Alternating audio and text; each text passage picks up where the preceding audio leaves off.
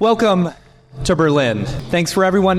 We know we actually have a lot of people who traveled here from either other cities or other countries, so thank you all so much for coming this far, as well as thanks the rest of the team that I'm with for traveling super far too. Super excited to be here in Berlin. For those who don't know, my name is Matt Milstead. Me and my business partner, Dave Koss, we run a weekly podcast called the MoGraph Podcast. You can check it out on any one of your podcatchers of choice. But this is the DAT show here in Berlin, and I want to give a big shout out to our sponsors for sponsoring the entire tour and helping us get to every single one of these cities. First up is Dell Technologies. Big shout out to them. Thank you, Dell. Also, Render. Big, huge fan of Render. Super excited to have them on board, as well as both NVIDIA and Tool Farm. So big shout out to our sponsors. Everyone give them a round of applause. Thank you. And with that, let's go ahead and start the show. What's up, everybody, and welcome to another MoGraph MoCast. I'm Matt. And I'm Chris. And this is DAT. Super excited to be here in Berlin. Fantastic turnout. Thank you to everyone who showed up. The show was sold out, and we were so excited. A couple days ago, we're just like counting down. We're saying, all right, only 10 more tickets, only 5 more tickets, 1 ticket left. Who's going to be that person? So thanks to everyone who showed up. Super excited to be here. I want to start off. Oh, by the way, this is also the biggest panel we've ever had. There's a lot of amazing artists here in Berlin, and I'm super excited to talk to them. Let's start off introducing everyone, and we're going to start from my side over. We'll start with Winbush right here. All right, my name is Jonathan Winbush from Southern California. That's it. Hi, my name is Valentin Heinrich, also known as Huna. I'm a 3D artist as a freelancer. I like to do gradients and landscapes and weird machines, and do a lot of commercial stuff. Hello everyone and welcome. My name is Vincent Schwenk and I'm from Hamburg, and I do a lot of things, some tutorials, but mostly 3D art. Hi, everybody. I'm Caroline Kattermann. I am actually not an artist, but a producer and managing director of Relative Berlin from Berlin. Hey, I'm Anas Monson, and I'm also with the Relative team as a technical animator and pipeline management, more or less. Hello, my name is John Erduman, and I'm doing characters. So it's from A to Z. Sculpting, rigging, and animation. Looking forward for your questions. Hi, I'm Andrew Kramer. I run VideoCopilot.com. No, I wish. I'm EJ Hassenfratz, and I do things that other people on this panel do, but just not as good. But, I get by. Oh, you got... Oh, fine. You don't want mine. Thanks a lot. Hi, my name is Ulf Ohnesorge. I'm from Berlin. I'm a long-term media craftsman, and I'm creating production pipelines for industrial customers. Hi, I'm Philip Gusin from Novoto Studio. I'm a CG generalist, but also sound designer, and yes, part of this. Hi, I'm Christoph Schramm, the founder of Novoto Studio, a little multidisciplinary design studio based in Berlin.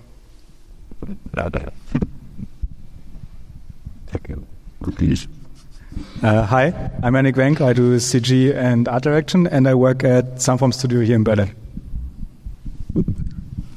Hey everyone, I'm Dino Mohic. I'm an art director and 3D artist since 2009, working freelance, and since this year I'm also part of Otoy as a product. Hello, I'm Jonas Pils. I'm one of the training managers at Maxon. And you are? Hi everybody, I'm Chris Schmidt from Rockalasso. You may know me from such things as the previous presentation. So looking forward to this. So let's start off with this question. Every city we travel to, I kind of start off with this same question, and we've gotten varying answers in Europe. It's been very interesting to hear. In the US, it's all the same stuff. But here in Europe, everyone seems to have a different opinion. I would love to know the industry as a whole in Germany or in your specific area. Is it really strong currently? Is it struggling? What is the current state? If anyone wants to jump in, feel free. Who's going to be the one who leads the conversation? There you go. I can tell you something about that, because the stuff I do is totally different to the normal 3D work. I'm working a lot with business-to-business customers and not for the end customer market.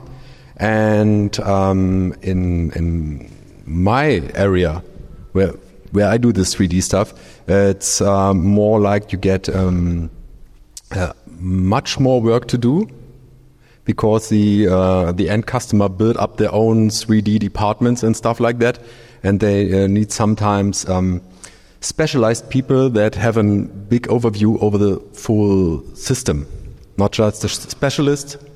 You need to be a good generalist to get the full production process. And the trend I see is a lot more work inside of the company, not for ad agencies or something like that.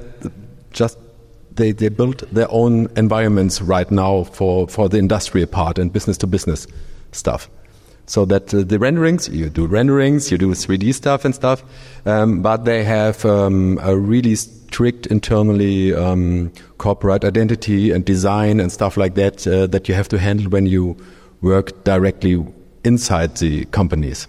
So they do a lot of stuff from the inside, and that is a big change, because in the last 10 to 20 years they normally looking for an agency that doing the stuff, and now the trend is going, they build their own media high-end departments with DAM systems, like this digital asset management systems that use all the data stuff, and they're building their own specific pipelines around their internal structures. That is what I've seen, and it's a bit different from the viewpoint. Normally you get some freelancers doing a job, or you have an agency that get the freelancers to do the job and stuff like that, and I see a big trend that the big companies try to hold it internally. Yeah, that is from my perspective. Is that becoming much more common for agencies to bring in the studio locally and just hire out a little bit?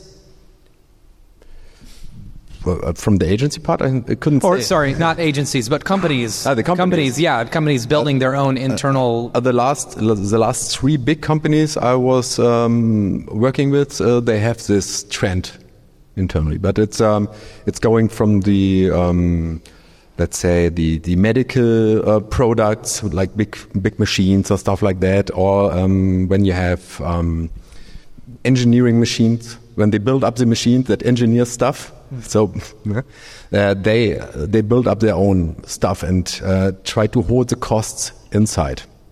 Okay. Yeah. Yes. Just give a different perspective from the other side, from the more like the freelance artist side. I'm managing a small WhatsApp group of like 50 artists on the local area, all from different types of motion graphics, 3D, Houdini, comp, and everything.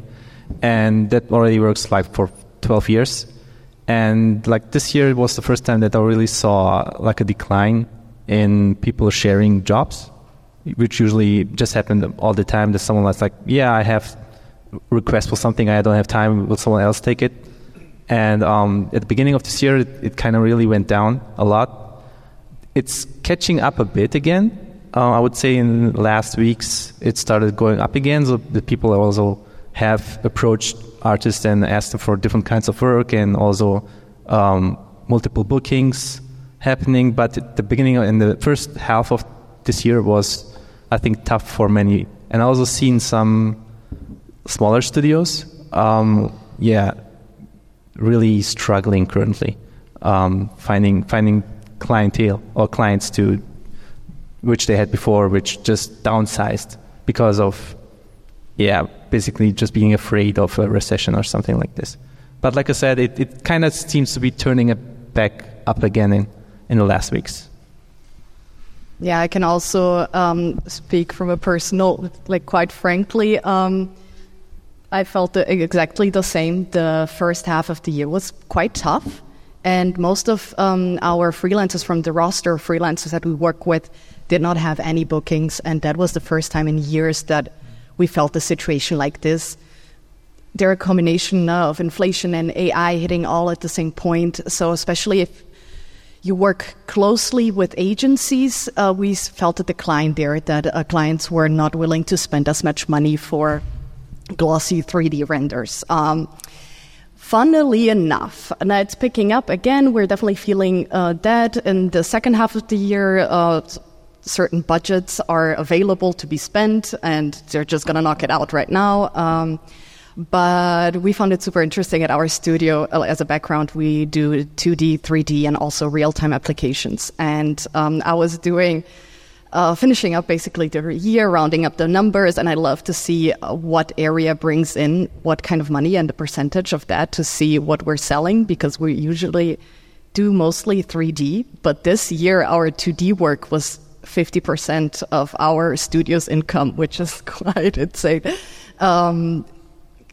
Maybe due to this lack of wanting to spend too much on bigger budgets. So these 2D projects are quicker to knock out with a smaller budget. So you're able to do more of it in a less amount of time, but you're able to fill up the rest of the budgets or whatever with just more work. Yeah. But that was unprecedented for us. But it kind of goes with the ebbs and flows of the economy for us at least, seeing what is the gap, or where could we jump in right now.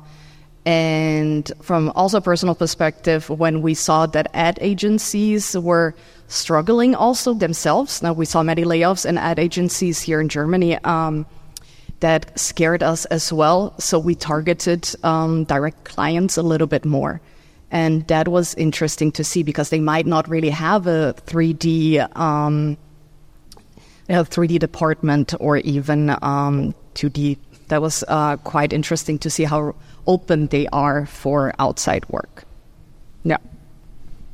I wanted to circle back to what Ulf said, because we also see that we get a lot more inquiries to build tools for our clients and not really deliver your typical 30-second animation or stills or whatever, but we get a lot of inquiries to do a design development phase to start off the project, to develop a brand identity for the company, for a direct client. And then based on what we developed as the identity, to then build a tool which we deliver to the client. So with a lot of projects, we don't deliver the design as static deliverables, but we deliver a tool which then the marketing team inside the company can use themselves to create infinite amounts of animations or stills or whatever, so they can use that internally instead of hiring studio after studio after studio. And we feel even though we still get inquiries for traditional CG projects, that's definitely rising a lot for us, and that's a lot of what we do currently.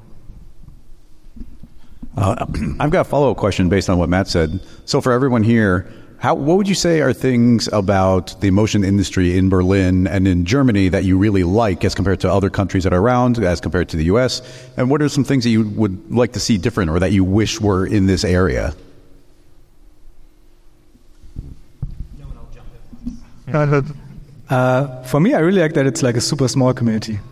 For me, I just started out 4 or 5 years ago, and even at the beginning, everyone was just super friendly, and I feel maybe because there's not too many people doing what we do in Berlin or in Germany, it's kind of everyone knows everyone, and so it's it always feels almost like a school reunion when you meet people, but a cool school reunion, one that you're looking forward to, and not oh, there's these weird guys from school, but actually people you enjoy meeting and catching up with. So I feel I don't know how that's in the US. I can imagine there's a lot more people there. So I don't know if it's the same there, but that's something I really appreciate about the community here. Is it's so closely knitted that you pretty much know mostly everyone that does what we do, I think. The industry seems pretty strong here, or at least the community. Where is a good majority of the work coming from? Is it from different companies based in Germany, based in Europe, or because when we talked to the group in London, they specifically said a lot of the work that they were getting was from the U.S. and they were struggling because of the writer's strike and the actor's strike. Thank goodness the actor's strike is over. More work for us. I'm curious to know, where is a good majority of the work coming from? I mean, I would say, correct me please if I'm wrong, but I would say it's cars. Cars, okay. Yeah.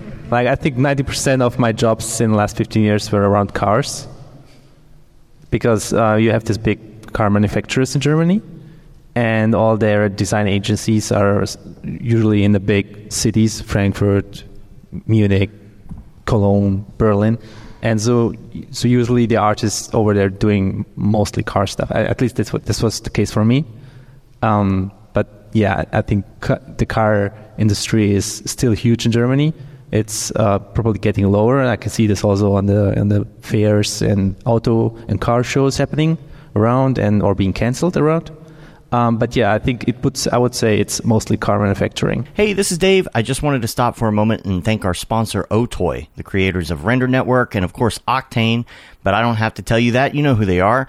You see the results of their render engine all over the interwebs, and we're very grateful that they're supporting what we're doing at MoGraph.com, from this podcast to MoGraph TV to events like local meetups and Camp MoGraph and all our community building efforts. We can't wait to show you what's in store, all thanks to their support. Go check them out at otoy.com. Now back to the madness. I have a totally different view about that, because they are loud and have a lot of pictures. They're doing fancy commercials with stuff like that. But I think one of the most pushing people with money is the industry that built the machines that built the cars. The engineering companies, if you have in Germany and in Europe, you have a big, diverse, specialized company structure that build all machines that you need to build cars or other stuff. You have specialized product for creating whatever, plastic parts, and you need all these machines. And a lot of my work was, back in the days, creating an overview why this machine is much better than the other machines, and stuff like that. Because giant machines in the size of this room, creating 1 million plastic caps for a bottle or whatever. And they told me it's super special that you have this feature inside the machine, and that stuff like that. And this is, I think, it's a giant. It's not a loud. The sleeping giant. Sleeping giant, something. You didn't see it, but it's there and it's pushing all the time, and it's a lot of money inside that, because all the machines get sold internationally for millions. Sometimes, if you have a big machine, it's costs millions, and they sell it all over the world to produce stuff everywhere. So they are not loud. No one knows them, but it's a lot of money because they are the foundation to build everything. Yeah, it's so pretty much business to business, right? That's why it's not too not loud, but a lot of money. Yeah, but yeah, in both. Definitely in both. Yeah, for us, just to jump in real quick, for us also mostly German clients and a lot of Mittelstand, as you said. Not to be underestimated, the Mittelstand is strong. Yeah, that's pretty much what I wanted to say. But the Mittelstand, no problem. But we have those typical cities for creative people like Hamburg, Berlin, and Munich, and they also developed like VFX studios where they have they did a lot of Marvel stuff, for example, and also we have in advertisement. I'm doing a lot of those fancy smiling characters for Kinderschokolade or something like that, Capri Sun, etc. So that's also kind of a small industry going on there. But I totally envy the international advertisement spots. They are far more creative than the German ones. I have to say that also. I find it super interesting what you said, because for us, we rarely work with clients in Europe. So we usually work with clients in the US. And I feel like what I've been seeing the last years on Instagram and Behance and stuff as well, is like especially like big tech companies pushing in the market and trying to get more 3D work done. So I feel like everyone knows like the Microsoft and Google stuff that has been produced over the last years. I feel like that's a lot bigger for us than German clients. I don't know why, but we never get approached by German clients. I don't know why that is, but for us it's mostly US based, yeah. But we've also seen a bit of a decline, and also like budgets get shrunk, and then the companies try to like push projects and try to negotiate you down. So we definitely see that. Yeah. So I find it quite interesting that I seem to be the only one not working with German clients. I would say German clients come predominantly from agencies. So you would get the German clients through ad agencies, and then they basically pipe it through to you. Whereas like international clients, they come through Instagram and the web, and they approach you directly, which is, yeah. But we have a lot of hidden champions and like Mittelstand, with like middle-sized companies in Germany. They also do 3D work sometimes, but they usually go the route through agencies, and they then sell them pictures and animations. So, yeah. I think that's really interesting. I like that a good majority of the work is staying within the country. EJ? I was going to say about, you were mentioning, a lot of people have been mentioning Instagram. It seems like in the States, a lot of people are finding a lot of work through posting on LinkedIn.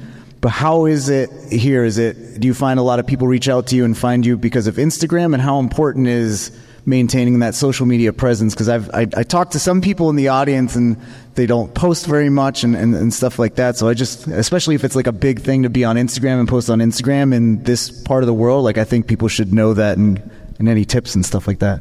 For us, Instagram is the only tool. We tried to maintain our LinkedIn profile, but it's not very huge right now. The most of the clients coming through Instagram. And the weird thing, they're saying they come from Instagram, but they're still sending an email. I don't know why. You want to slide in your DM? Nope, never sliding. Perhaps I want to add something to this as well. Well, first of all, I also have mostly only clients from US, so I never work with German clients.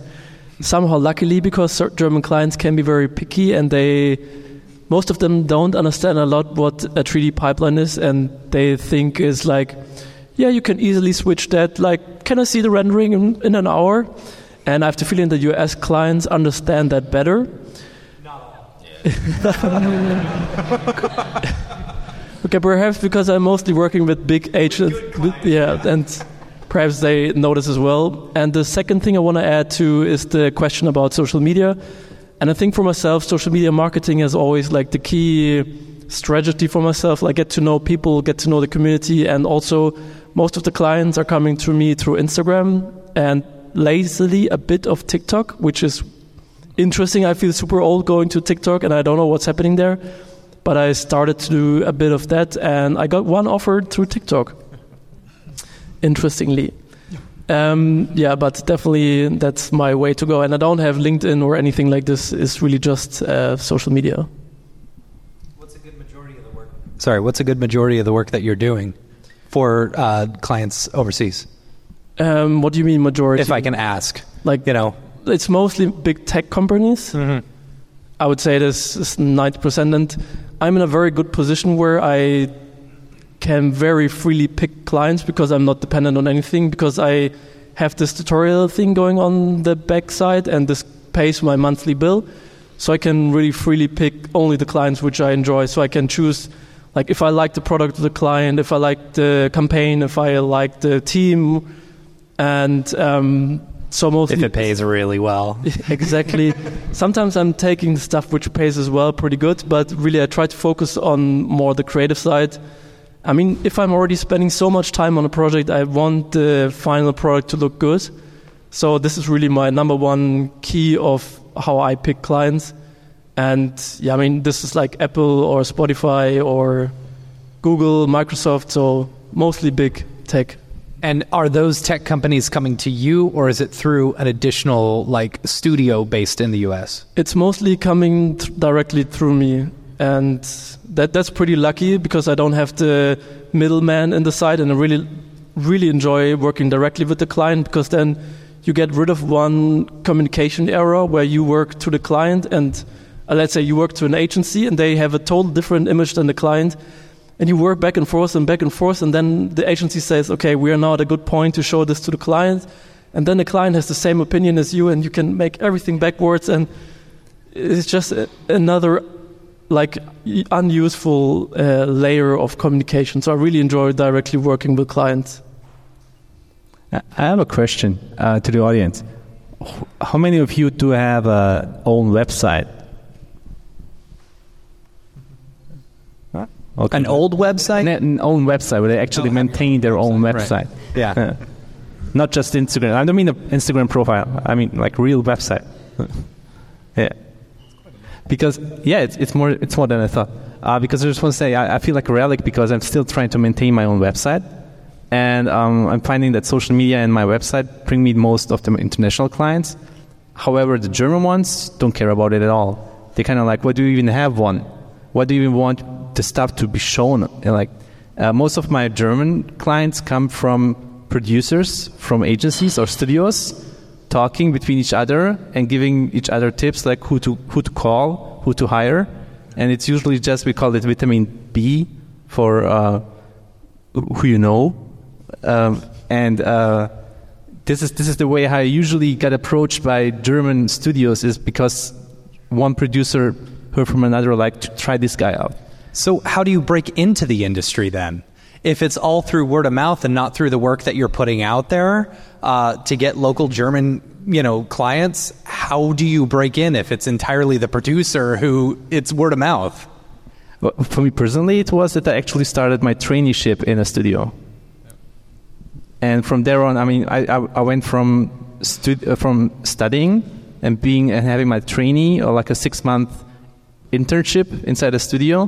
When I was done with my studying and I got my diploma and did my video or my short movie, I went straight into freelance, starting at that studio. And then from then on, it just went on and on. Actually, that's how I met Dino. I was also a trainee there at the same company, met all the freelancers that later recommended me somewhere else. And so that was happening by accident, because they didn't know anyone who does characters. And they were just saying, hey, this guy does characters, let him do it. And then I got all the jobs. You became the character guy. Yeah, I was always the character guy, but nobody knew it before me. And then after having those jobs, I could turn this kind of dream I have, or what I wanted to do, this hobby, into the job itself. So with knowing the internship, knowing Dino, it started that I also got the jobs and got the experience doing that, and the portfolio later on, and one step after another. I now have this worldwide freelancer client relationships there. That's so interesting to me, because it's like it's word of mouth, yeah. And like anytime I recommend someone for a job, it's like the entire weight of that job kind of feels like it falls on you if they mess up. It's interesting because like I wonder if. And this is just me throwing it out there. Y'all can feel free to, say, no, that's not the way it is. I've noticed a few times with some of the people that we pick up on, like studios have picked up on Instagram, where they really like the work, but as soon as they bring in someone to do a trial, they just can't deliver in a studio setting, And I wonder if it's more of less risk taking to communicate with a producer or something like that in order to find people versus, taking a chance and finding someone on Instagram. Yes, it's also important to see if the artist can provide that, produce that vision in an amount of specified time. So because every time I get contact by the client, I have this estimate where I say how long it will take, etc., and this has to be somewhat accurate. And that's the thing, when you have private work, you can never tell how long it took to produce that stuff. And they're still looking at your reel as a reference for your work, correct? Oh, I don't know. That's so, wow, that is crazy. A friend of mine has his demo reel, Alex, from 2014, I guess. He never updated it. Yeah. We did projects together, and I was so keen on doing good animations, and he didn't put it in. I was a little bit angry with him because I really tried to do good. But yeah, he never updated it since 2014. It's the word of mouth. But that's a good sign. We usually that say is a good sign. Yeah. We usually say if you just have an old show reel there, that's a good sign. If it's fresh and you make one every year, well, I don't know. That's also a good tip. Don't put a year on the demo reel, so you don't need to update it. There's a secret right there. I'd love to hear from a producer's standpoint. Yeah, I might have a couple of things to add. So, of course, I feel the same way. It's a lot of word of mouth and recommendation from another side, from my side also, when I'm looking for freelancers. I'm a creature of habit, as many other people are, so I kind of like working with the same people. And when I'm picking a new freelancer for a specific thing, if it's a specific talent that is required and I don't know this person, I am kind of scared. First, okay, I don't know how they deliver. I don't know how the communication is going to be, because that is a big part for me. I like to work with people that communicate well, that I get along with, where I feel like working together is nice. I don't get like an icky feeling if I see a message or they're weird on the phone.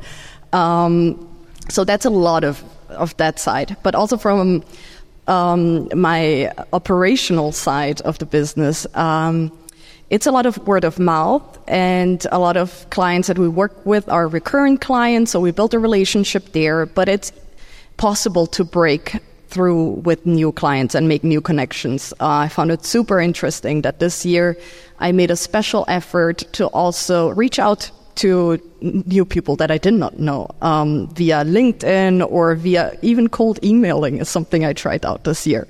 And I found it really interesting how well it worked. You would be surprised how many people actually answer emails. It's kind of nerve-wracking sending them out. But I can only encourage people, try it out, get your foot in the door with it, and you never know the connections you end up making. So really interesting process. I can definitely second that, but from the freelance perspective, because before I started at Maxon, I worked as a freelancer, and I did an internship when I started in a company, in an advertising agency. Then after that, I jobbed for them as a freelancer. And at some point I was like, I only have one client. That's maybe not good for the future because of various reasons. So I was actively reaching out to, in that case, other advertising agencies, like in the radius of within 100 kilometers or so. And it worked out really good. Then in the end, well, I had like 3 bigger advertising agencies that I was constantly working for. And yeah, was booked out. But it's a thing of, bringing your foot into the door and not being shy of doing that. The biggest mistake that you can do is to wait for potential clients to contact you. You have to be active. That's an important part. Karan has a question. Yeah, feel free if... Oh, Karan's got a question. Every time. Feel free, if you've got questions for any of the panelists, feel free to raise your hand. And Karan has a microphone that he can grab. Let's hear your question, Karan. My question is more on the point of shyness, or rather a question for Caro specifically, because you're the only female up there. I see there are 25 female out here sitting in the audience. How is it that we can have more female up there? Is it more of a personality thing that they are shy? Because I know there are very good artists out here who are sitting out here, because I've spoken to a few of them. Is it more of the opportunity that nobody has reached out to them because we would love to? Or is it more of like just a personality thing that they are shy to be on stage and present and talk?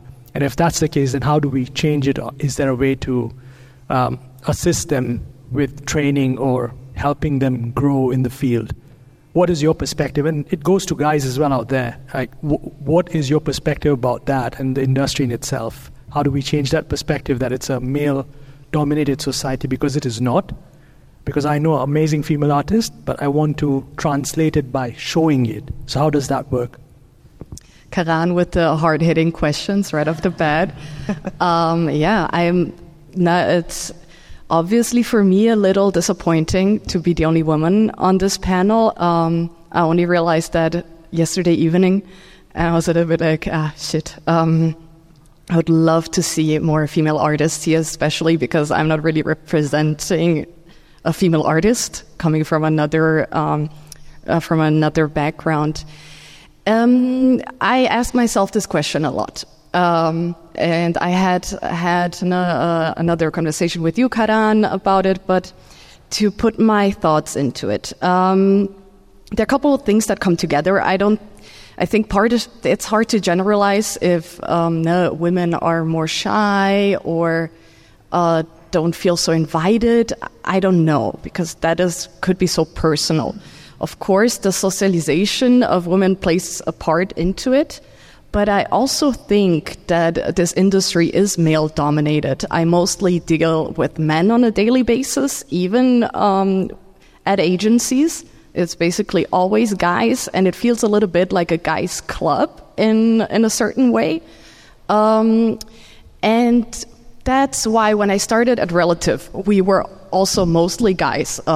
I was the second woman there. We're a team of 12 people now. And I made it a priority of making it inviting and prioritizing adding women and, in general, making the team more diverse. And for that, you have to create an environment that is safe for these people and to actually communicate to the outside world. Hey, we're open. Please apply. Come join our team. And in the case of the panel, I would say, maybe it is reaching out a little bit more because there are so many amazing female artists. I see it's really cool that at least the audience seems to be 50-50 in a way, I think. That is really nice to see. But it's an ongoing thing that we all have to put effort into changing this industry to make it a little bit more balanced.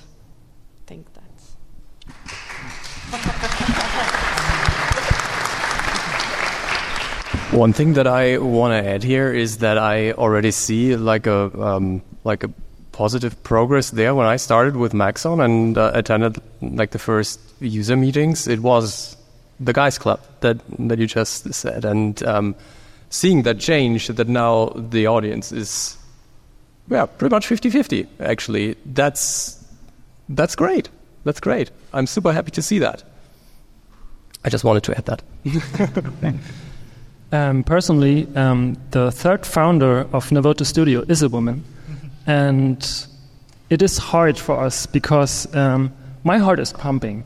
Because we in Germany, we have a synchronization culture. We saw your American movies synchronized in German. And we have a language barrier. And I think the first step, maybe it's easier to get a woman panel in German. Or even just a solo woman panel. That would be help, I think. Next tour. Yes. That'll be the next tour.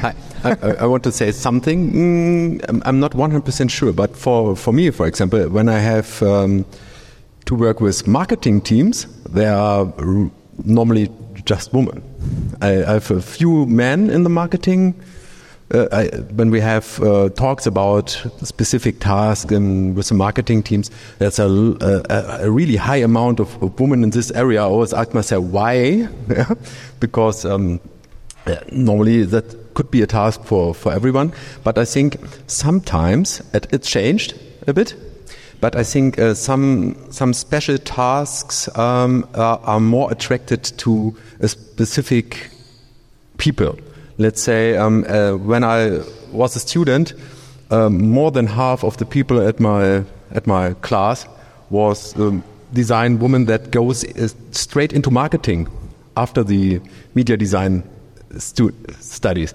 and the people goes to the guys goes to programming and 3D and video a lot, and I always ask myself why that was, and I think that is from the last, let's say, 20-25 years. Right now it changed a bit more, but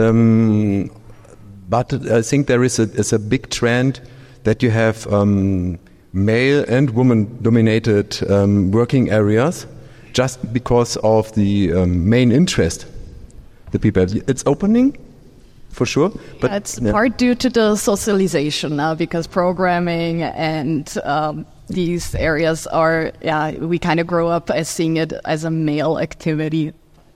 Yeah, but it's changing, and but it was, for me it's super strange when you go to, for let's say it's programming. If you have working with a programmer thing, you nearly never talk to a woman, because maybe of the socialization thing. But I always think some tasks attract some people more. And I think, I'm not sure if it's 100% socialization thing. I'm not 100% sure about that, but from my perspective, I have the feeling that if it's getting really hard techie, then maybe you have that. I'm not sure. I do want to throw this out there real quick, because Maxon, Karan, is always looking for new presenters and stuff. And we are always looking to have more females at the show. Please go talk to him after this. If you want to show off your work, that's the first step to getting invited to things like this. And I will say, I've been on many of these panels, and the topic has come up, whether it be female or people of color or something like that, getting that out there. The first step, being up here, shows the others in the audience, oh, okay, there's some representation. Let's make it more, I feel like I wanted to circle back what you just said, because you said you're not sure if, like, maybe the genders are attracted to different fields. And, like, especially in Germany, we have, like, for everyone that doesn't speak German, we have, like, gendered speech, so to say. Like, it's not, like, every noun has, like, a male and a female version, basically. Well, most nouns do have. And there are studies in Germany which researched if you, like, in school, if you teach your pupils jobs, or if you tell them which jobs they could do, if you tell, like, der Astronaut would be, like, the male thing for an astronaut. And if you just tell them this job description, so to say, most girls would never choose to become an astronaut. But if you replace that and also include the female version of the word, a lot more girls would choose that, actually. So I feel like it's not like a thing that they are not attracted to it. I feel like it's more of a thing that especially we should try to work on, to make these people feel included in every aspect. Because I don't feel like men are more drawn to programming than women genetically. It just depends on how you talk to them. And I feel like it's weird for, like, white men to say that, but I feel like it's our responsibility to work on that, and it's not the responsibility of other people or minorities to choose these techie fields, so to say, if you know what I mean. I'm 100% with you about this topic, but I think at the moment we have this setting right now, and I always ask myself, because I'm in this field for over 20 years right now, and that shapes also the setting you're working in. So, and the people you're working with, and how everything is connected to each other. So, and for me, I always think it's cool if it's changed. But I've seen that a lot of I'm not sure if it's fully from the you grow up, you can do that and you can do that. But I think there is from my perspective, that they choose it freely because they like the environment more than people. For example, from my studies, I have one person that goes to programming, She's a programmer, a really great programmer. No one ever asked about that, and I ask myself all the time why they choose this path, because she was also a great designer, but then she worked this way because it's a harder way, and she also always liked the harder way to it's hard to describe. Can I intervene for a moment? Can I hear a female's perspective on it? Like, I don't want to keep hearing from a bunch of guys about. So if we do have a female in the audience, I would love to hear. Hi, it's me. My name is Carla. I'm head of motion design at Why Do Birds. So I'm female and I'm in a leading position of being a motion designer. I used to be a UX designer, so I kind of know a few things about programming. In our agency, we are 50-50, and it happened by accident. We didn't decide to look for women, to have more women in the company just because they're women. We just looked for talent.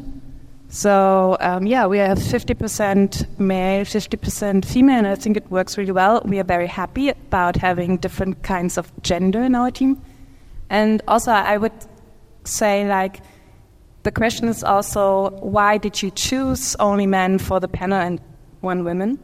Because there are women out there. It's not like they're not here. You just have to find them as well. You say, women, please show up and say, I want to be part of the discussion, but also invite women to the discussion to show that they are here. And it's not so much, choosing past. I'm getting a little bit pumped listening to what you're saying, even though you're trying to be very moderate about it. But it's also, like she said before, that it's sometimes, or like he said, smartly, that it's sometimes like programmers or software engineers, or like we were taught that these are male jobs, and it's not changing just now. It started changing like 10 years, so it's already out there, but you have to give them also a platform to show that they are there. And it's sadly not happened here. I don't know why, but maybe you want to say something.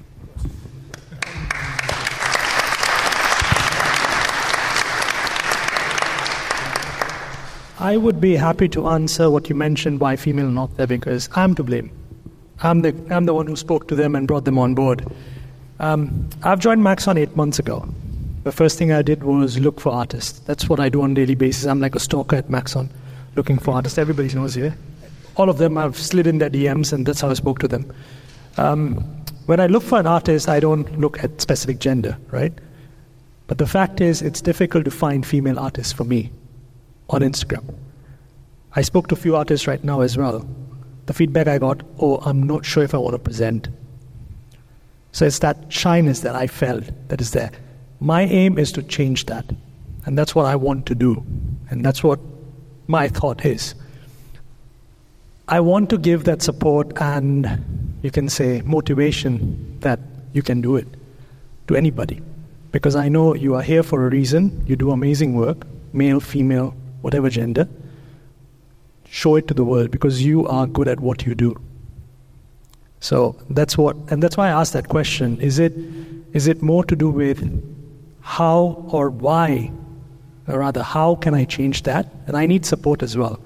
It's not just I can change everything. I need support from female individuals as well to understand how can we do that more. I want to create a community around it. So I will talk to you about it for sure. If you can help me, absolutely. I'm on board with that.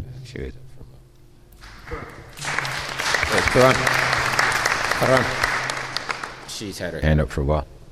Hi, I'm Michelle. For me, I'm just breaking into the industry. So I come from 2D design and breaking now into motion design. And from what I have experienced coming from agencies is that actually this 3D community is way more female welcome than any other industry in agencies. Like, I have had to fight tooth and nails to be recognized for my work, and often have to put in 125 or 150% in to be taken seriously, even though I have the experience, more experience, or am actually even produce better than my male counterpart, or, and that is sadly also, like you said, a social thing. I'm not going to tell my age now, but I grew up in a time where you were even separated at school. Like, the girls had to do knitting work and cooking, and the boys got to do the fancy stuff with wood. And I wanted to do that. I wanted to do the technical stuff. And that is something that has now started to change in society, but it's started now in the last 10 years. It wasn't like that in the 80s or in the 90s. It was always, male-dominated jobs, and it was more the boys that were pushed into those fields while the females were pushed into, but you can draw nicely, maybe graphic design is something for you. And I'm very happy to found this community and go into motion design and 3D, and I love the technical part, so I am feel more comfortable in this part than in the normal agency in 2D. So it's way more welcoming. I do have to say that, even though there's maybe only one female on the panel there, it is definitely more female welcome. Yeah, thank you for reiterating this point, because I think for a lot of men it's hard to understand why somebody would not choose a certain career that is more technical. But yeah, from a personal experience, as many other women here, I didn't even think it was possible or a thing that existed for me. So of course we have to increase the visibility so that younger people actually see it as a viable option. And it's a process that takes years and years and years now until somebody decides to be interested enough to study it and then actually finishing and coming to the market. We're going to see a big shift in the next couple of years, but only if we open up the space and make it inviting. I think it's a collective effort, and it's not that hard. And I just want to speak as a person of color, for other females out there too. Representing yourselves online goes a really long way as well. When I first started YouTube, I didn't go out as I want to be a person of color, showing that we're in the industry, but that responsibility came on my shoulders, right? Because then other people saw me on the line and they're like, oh, we didn't know that black people could be 3D or VFX artists or this and that and the third. So a lot of artists of color around the world actually hit me up on a daily basis and say thank you just for being the face. And so I think that's really important. If you want to kind of take the lead in charge and show other people that, hey, we're out here too, definitely make your online presence, Instagram, YouTube is great, LinkedIn, different various platforms, because visibility goes a long way. You might not know it, but mentally, it's in our conscious that we don't think we could do certain things because we don't see people of ourselves doing those things. So I would definitely say try to make your presence known, and it goes a really long way. Other questions? Hi. You were talking about visibility and online stuff. I'm a very young artist, and I would just wanted to ask if you have tips to be more visible online and get more discoverability. Just this. Yeah. So for me, I would say I'm most notably known on YouTube, and that was just because I like sharing knowledge. I went to university, I'm still in school debt, and I think knowledge, knowledge is power. If you could indebt the stuff that you've learned onto other people, and then they don't have to take on that financial responsibility, you're helping a whole other generation of artists that want to do what you want to do. So for me, I just started putting out stuff that I've learned working in Hollywood online, and it just kind of had a life of its own. So I try to do it on a weekly basis, at least try to put out one tutorial a week and just put it out there. And you never know who's watching on the other end. So if you have a video that might take off or whatever, go viral, then you're starting to pick up your own online persona. Or if you're in a niche like I am, doing Cinema 4D and Unreal Engine, you find other like-minded people that are attracted to your type of work. So it's definitely not for most of us, it doesn't happen overnight. It definitely takes some work to get yourself known out there. Some people, it does. It's just the way the algorithm works. But I would say, put your stuff out there. Don't get discouraged if you only have like 5 views or 10 views, because I've definitely been there for a long time. And just, keep doing it as like an afterthought. Just say like, hey, I want to put something out this week, put it out there, and then just forget about it. Don't obsess about it. And, you'll reap the benefits sooner or later from it. And Jonathan, I have a question for Jonathan, actually. How much is it, do you have to play the algorithm game, or is it really just content? He doesn't. He doesn't play the algorithm game. No, that's not. Do you have to prepare, or do you change your plan somehow or do you think like, if I do it this way, then I would probably get more views? Or is it really just, I'm just going to do what I want and no, like honestly, like I do it just to help. And so like I put it out there, and if people receive it, cool. If not, then at least it's up there for me, because I reference my own tutorials like all the time. So I try not to get caught up in the whole influencer game or whatever, because that wasn't my intent when I started it. Like, it was generally just to put it out there and hopefully help more people. Like I'm a visual learner, right? Like I don't like to read. Like I learned cinema reading a manual back in the day, but that's not the way I learn. I'm a visual learner, so I throw myself out there visually, and hopefully other people are able to grab that information and learn a lot easier, So it's not about the number of game. It's all about just helping out who might need it. Like they call the content evergreen content, because you post a tutorial, it might not take off because people don't need that particular knowledge at that point. But say maybe like a year or two, someone's Googling, how do I do this? Your video pops up, and then they're able to use that to help them with what they need. So that's what I'm more in it for, just the long-term goal of it. Yeah, the number of times I've been doing Unreal Engine stuff and have jumped over to a Winbush tutorial because I couldn't remember how exactly the nodes went in the material, so I had to go back and look at it. Also, we were talking the other day, and Winbush was telling me how when he gets an idea or like figures something out, he just immediately wants to do it. That's why his setup is always ready to go. And I thought it was so funny. He said, oh yeah, I'll record something and then I'll throw it up. That's why you see stuff dropping at like 2 a.m. And I'm like, that is not how you play the numbers game. That's not how you play the algorithm. It was pretty funny. So, yes. Question over here first. Sorry. We'll get to you next. Hey guys, sorry. I have a question that's kind of tangentially related to what we've been talking about, diversity and diversity within the 3D community. So as a designer from the Dominican Republic, one important factor that I've noticed in the artists in my community is that we have this overwhelming feeling of wanting to conform to the Western European ideal of what aesthetics are. So, for example, if you tell a Dominican child, any Dominican child, draw a house, they will do a square with a little triangle for a roof, and then they'll do another rectangle for a chimney. But we live in a tropical country. Like, none of us have ever seen a chimney. So why do we do that?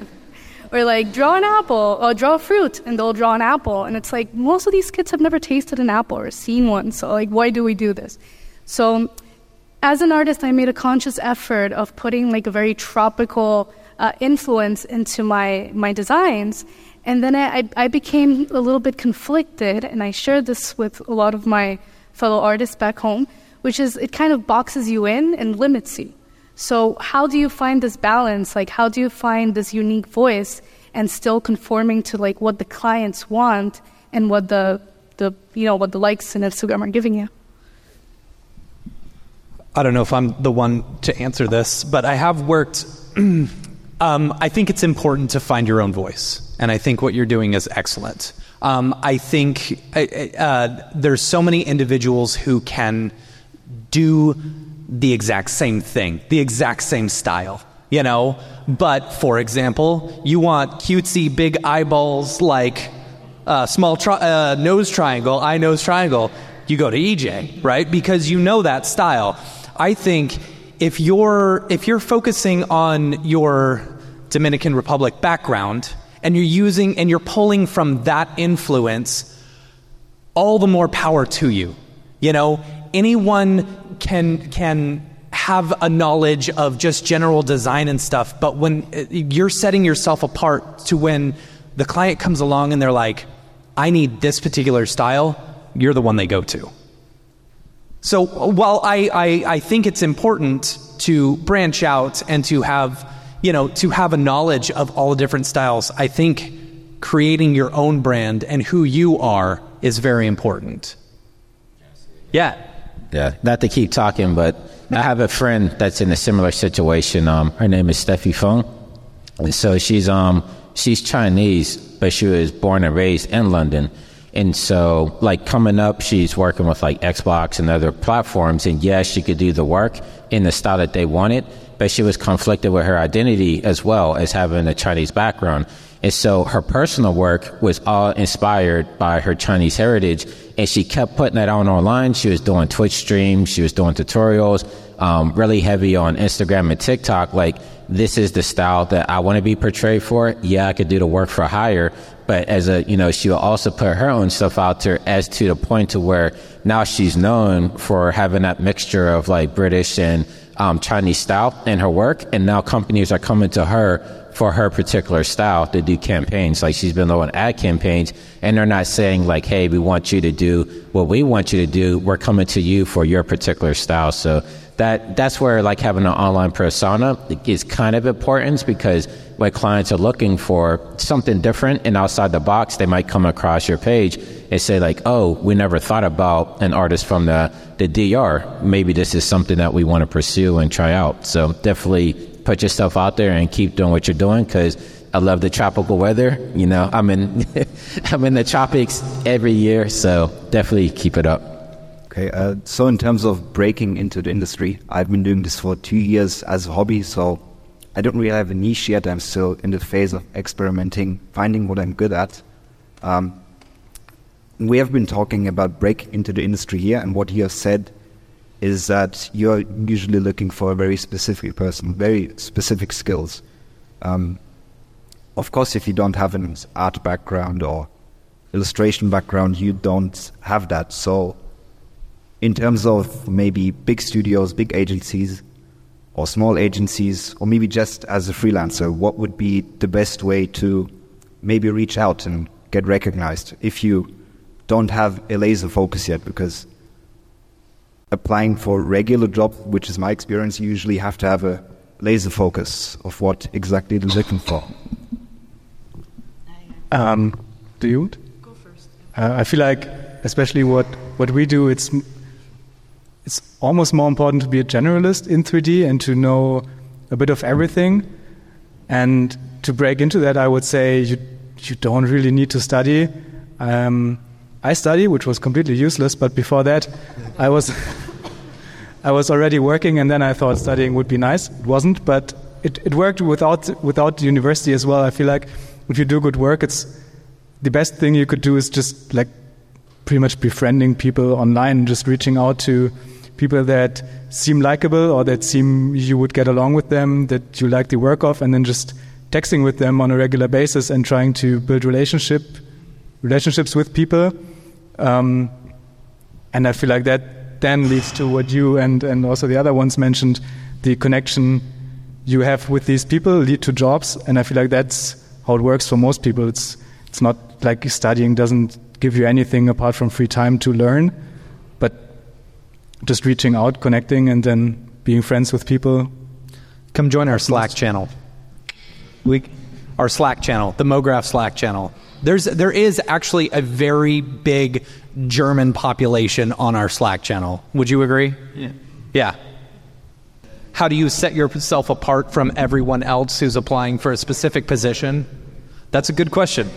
Mm-hmm. Yeah, no, that is a really good question, because there are so many things that go into it. And it really depends on what I'm looking for specifically.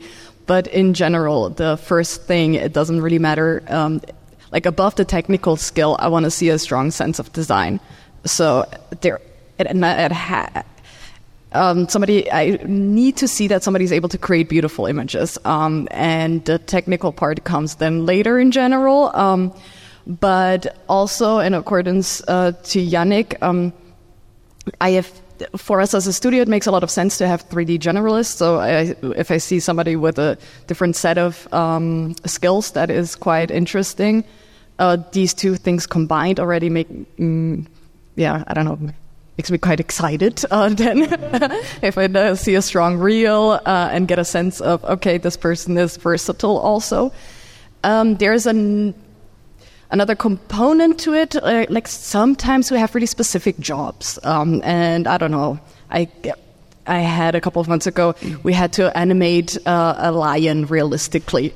And then if I'm looking for help there, I would really just go for something really specific, somebody that is keen in animating animals.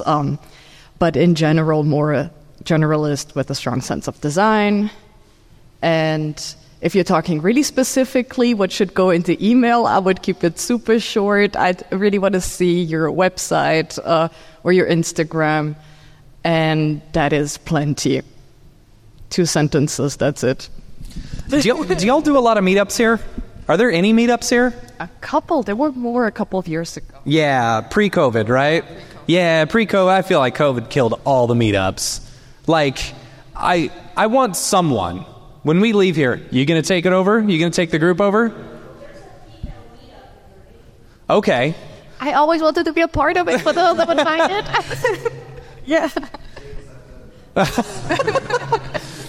I want someone here, before we leave, to be the leader and be like, all right, I'm going to take over the meetups, because that's what kind of what we've been pushing this entire tour, is how important it is in order to, get to know people locally, all the different artists in your area. And it seems to me like this area is very important for that. So I want someone to take that over. Hi, my name is Sashia Dumont. I'm a writer, actor, and filmmaker. Hi, my name is Paul Robinson. I'm a director, DP, and filmmaker. We are the creators and hosts of the Go Gorilla Filmcast, an online source for all things indie film. We are a husband and wife film team and co-owners of Send 3 Productions, and we started this podcast for filmmakers like ourselves who were producing on micro budgets with skeleton crews. Go Gorilla is a weekly podcast that features various talents in TV, film, and web series productions. We've interviewed filmmaker powerhouses like Kestrin Pantera, Richard Raymond, Alex Ferrari, Cassandra Ebner, and Ryan Connolly. Amazing actors like Hannah Ward, Lou Taylor Pucci, Chris Wataski, and Eileen Gruba. Groundbreaking cinematographers like Jody Lee Lipes, and Jessica Lee Gagné, and many more. We also offer weekly reviews of our favorite films and shows, which vary from low-budget first-time filmmakers to A-listers and everyone in between. Go Gorilla is proud to announce that we have officially joined the MoGraph Podcast Network. So if you love filmmaking as much as we do, tune in every Sunday for a new episode of the Go Gorilla Filmcast. Your source for all things indie film. Now available on the MoGraph Podcast Network. Karan, you're going to do that? I'm always up for that. You all know me. But yeah, as Matt said, anybody interested, please let me know. Maxon would support it. We always do. We can always talk to the team internally, discuss logistics stuff, because that's what the aim of this tour is. We did the same thing in London. We did the same thing in Barcelona. And we got a lot of feedback that they want to do more of this, and we are happy to support. So anybody, male, female, we would love to connect with you as well to know more about it. Please reach out, and happy to support. Meetups are incredibly important. How many work from home? Yeah, you got to get out of the office sometimes, right? Yeah. I mean, just getting out occasionally, meeting your peers and stuff. It's incredibly important, not only for, your business sense and running a business, but also your mental health. Go outside and touch grass, Get out of your office once in a while. Yeah, or even just to connect with people to add to it. That's something that's quite important for me. At our studio, we have also this bigger space where a couple of freelancers come in and sit together with us, even though they're not really part of the studio or even do the same, not even part of the same field, for example.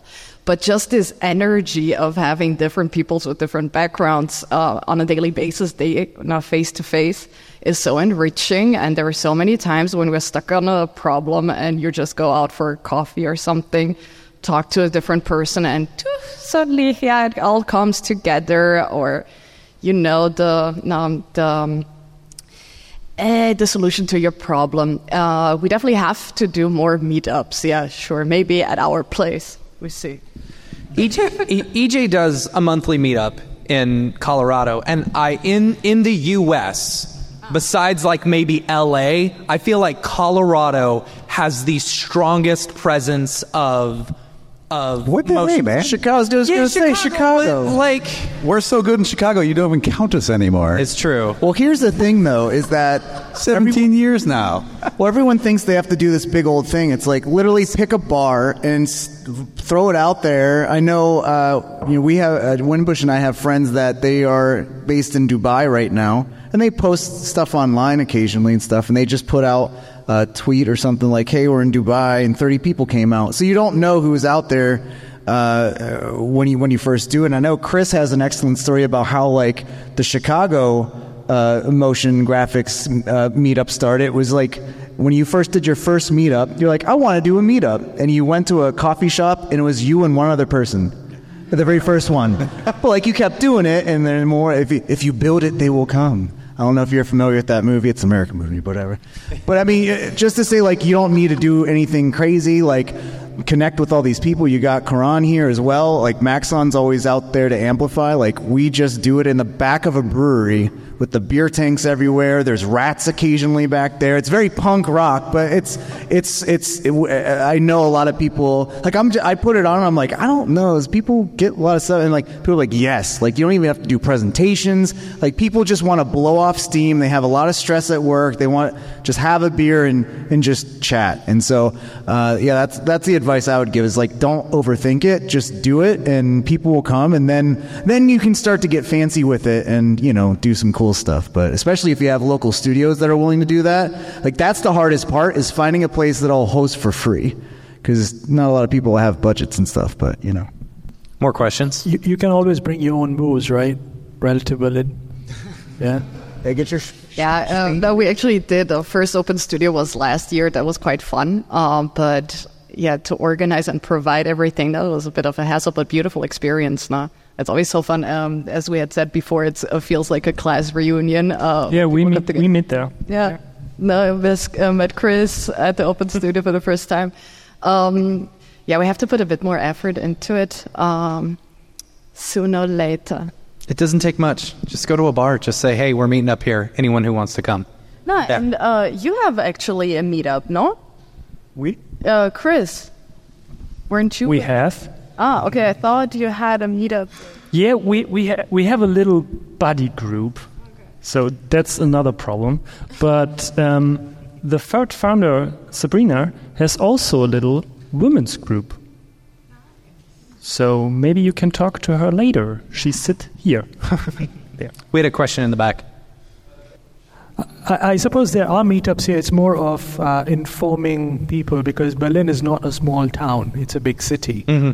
So it's more about marketing it or word of mouth. Now that you have around 70 or 100 odd people here, inform everyone what that is, and just let them know when it is so people can show up. Yeah, what's the website? Where can we go?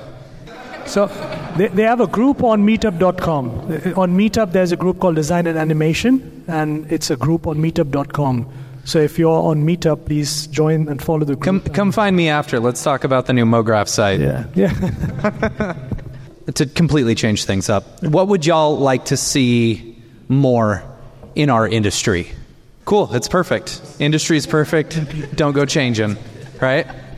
Do you mean visually or in terms of the community? Software-wise, community, getting higher pay. Yeah, higher pay is good. No, but I'd love to see more different stuff. Sometimes I feel like the all super polished 3D look is more or less kind of the same-ish thing. And I feel we can all be a bit more brave and really go into our own styles and really go for it, and instead of just trying to fit in.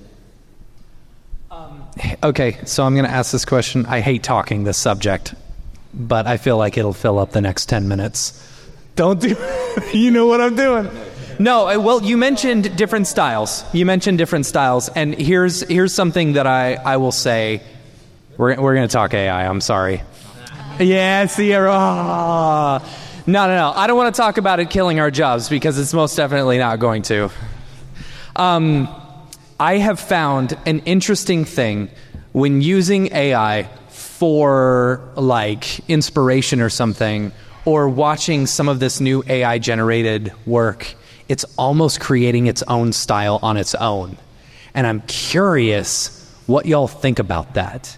Is that going to be a style that people try to mimic, or is it just, this is just temporary? Eventually, here comes EJ. Oh no, you're just reaching for water. I thought you were going to get into it.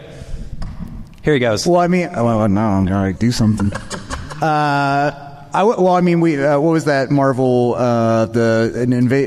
Secret Invasion? Yeah.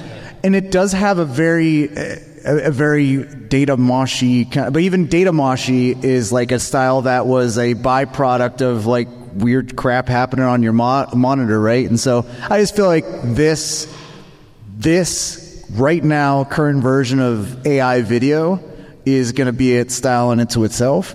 One thing to keep in mind is that it looks that bad today, but that's the worst it's ever going to look, is how it looks today. So it's only going to improve. But I think yes, in the quote unquote, big hype era of AI that we're in right now, yes, absolutely, that's going to be a weird style that people are going to try to emulate. Just like nostalgia of TV scan lines. Good Lord, how many TV scan line things did you have to do in the 2000s? Come on, VHS. That's why Red Giant. That's why I get my Red Giant. Yeah. All for the VHS filter.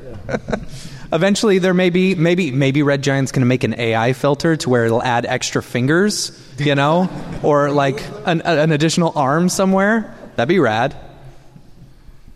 All right, tell me y'all's thoughts on AI. Let's hear it, or not. I just use it for answering emails and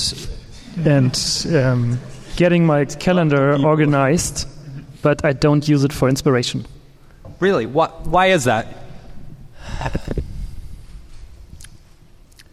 I'm a little bit shocked about the look. It's always, if I see a AI generated picture, I immediately see it. It's totally generated, and I don't like the look. It's not.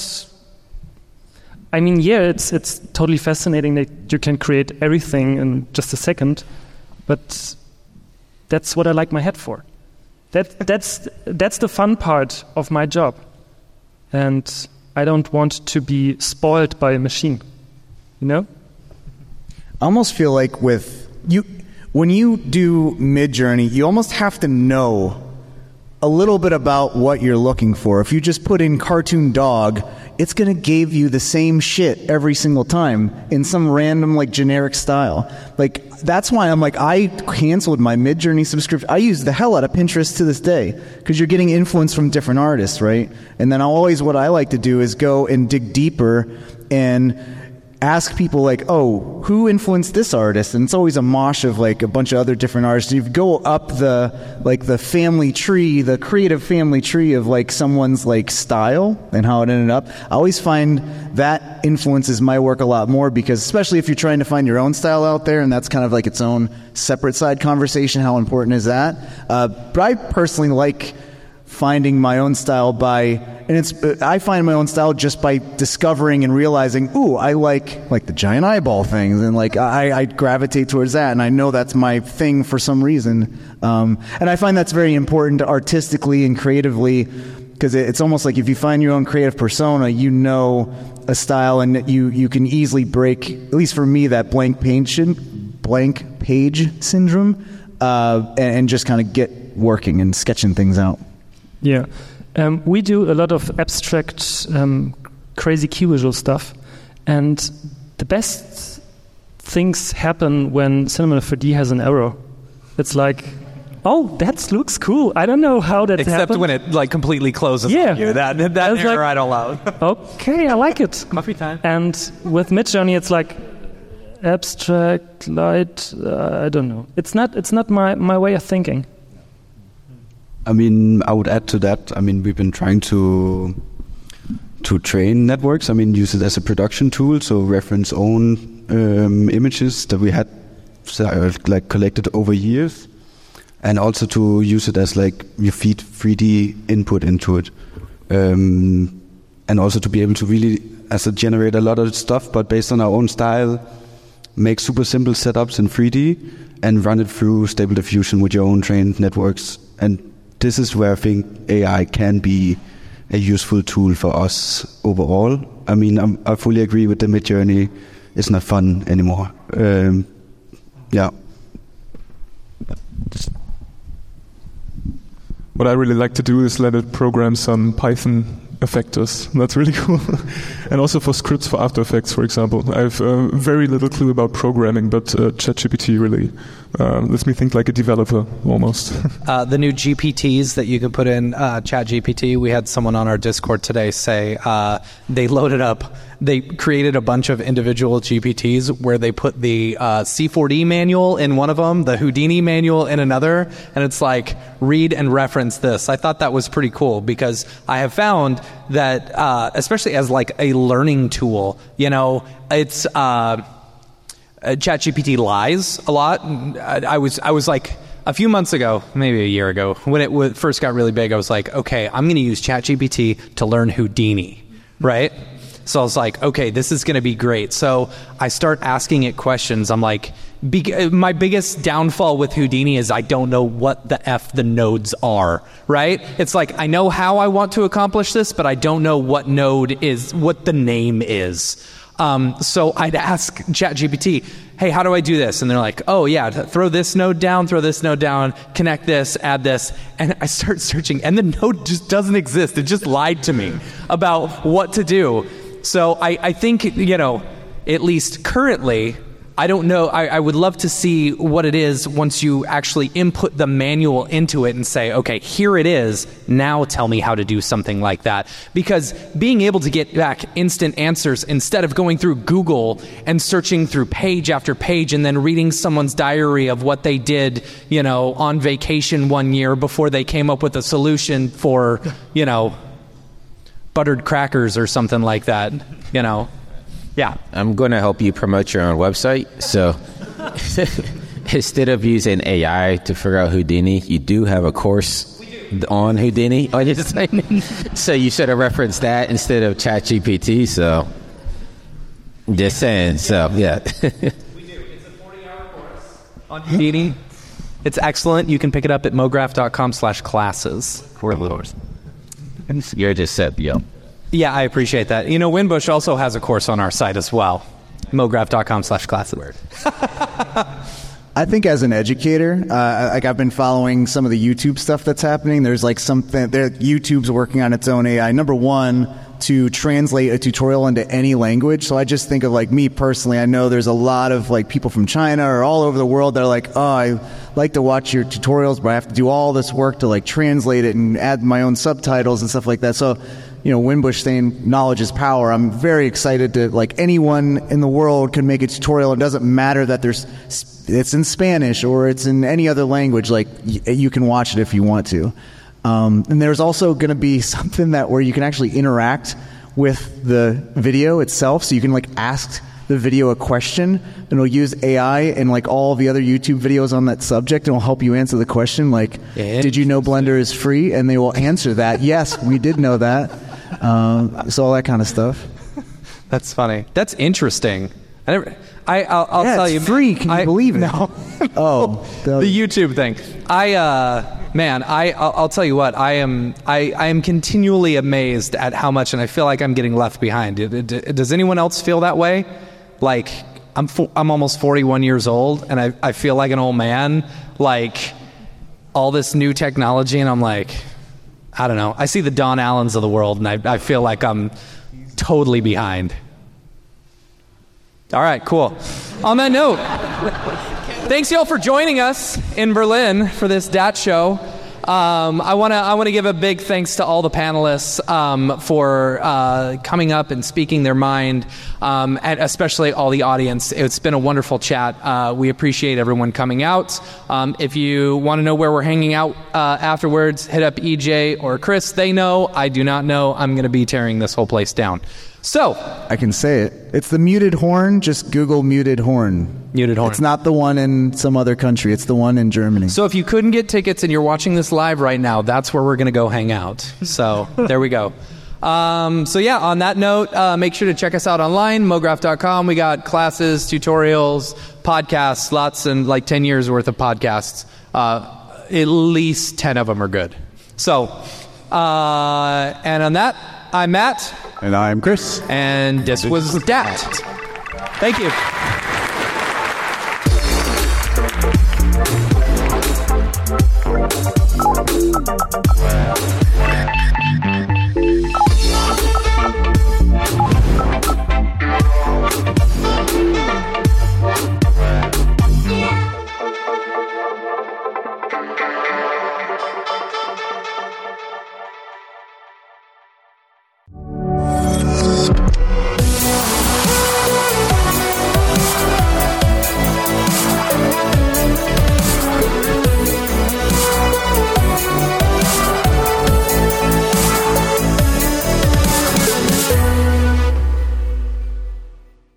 Pretty good, I guess.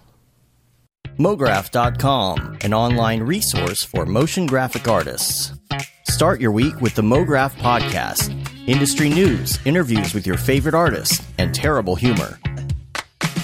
Watch live shows and interviews from MoGraph events like NAB, SIGGRAPH, Half-Res, and local meetups. Our MoGraph Talks feature live demos and motivation from artists all around the world. Sometimes you gotta make stuff that you're not gonna put on your reel, and I'm not here to judge. What if Rick and Morty show up for the countdown at midnight? That's where I peaked in life, in my career. We gotta stop this thing, Rick! It's gonna kill us all! Hear from the people that create your software, design your render engines, and artists that are changing the face of modern motion graphics. You get that render done. Yeah, you better frame what? MoGraph tutorials and online classes will teach you about Cinema 4D, After Effects, as well as other popular software and render engines. Throw in the HDR Studio, take the render settings, pick the HDR, put in a reflection, and gorgeous. Branch into new software. Learn time-saving tips, techniques, workflows, and lessons that'll keep you up to date in the world of motion design. Oh, brother, those are some of my favorite elves. I love projects that scare me. When our art director comes to us and asks for something that I had never done before, man, it gets me pumped. Join the conversation in our live sessions. Check out our plugins or join the hundreds of daily active users in our Slack channel for technical help, advice, contests, or just to joke around. Real nice banana. Ah, that's so funny. All right. I'm going to live forever. Subscribe today and get the latest updates on our YouTube and other social media channels. Take all your dreams and just do it! We don't care how you get here, folks. Just get here. Subscribe to MoGraph.com.